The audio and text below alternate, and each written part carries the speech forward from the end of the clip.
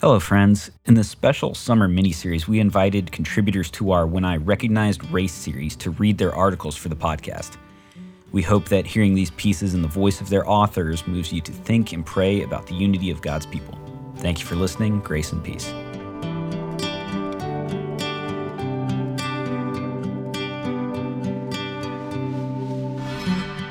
I don't remember all the specifics about my first experience recognizing race, but I remember the effect that it had on my young soul.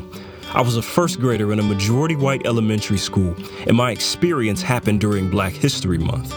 Now, I don't have the greatest memory, but I can remember being one of two black students in Mrs. Jones's class. I can remember sitting beside a blonde-haired girl named Ramsey. I can remember that neither of us was that great at math.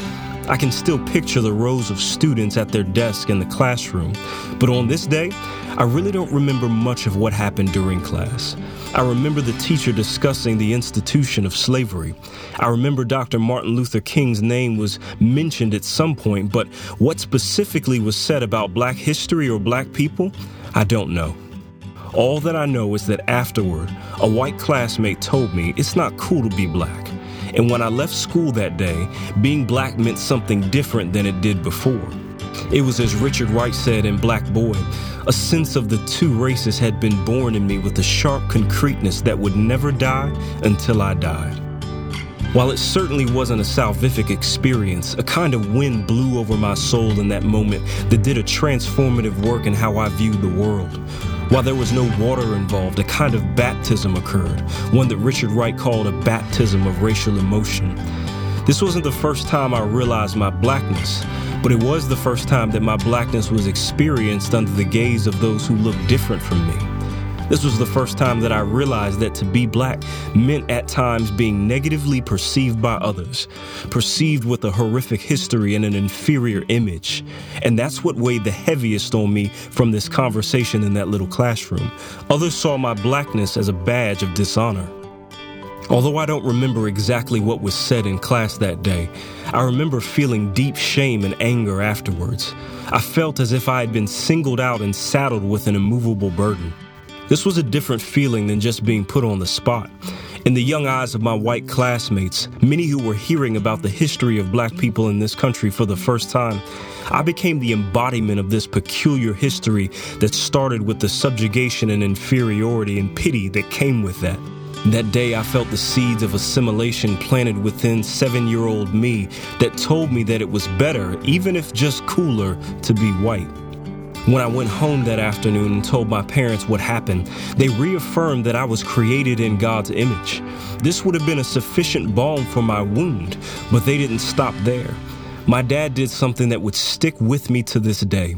He took my 7-year-old hand and clenched my fingers together in a fist.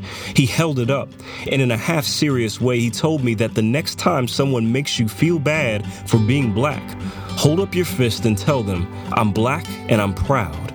He said, "Tell them Black is beautiful."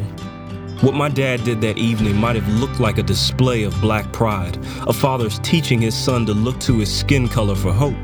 Teaching me that I, along with everyone else, was created in the Imago Dei should have been enough, right? It should have been. The problem was that I had realized that not everyone in this world, historically and presently, perceived others in that way. What my dad did in that moment wasn't an attempt to build my pride on the insufficient hope of my skin color or ethnicity.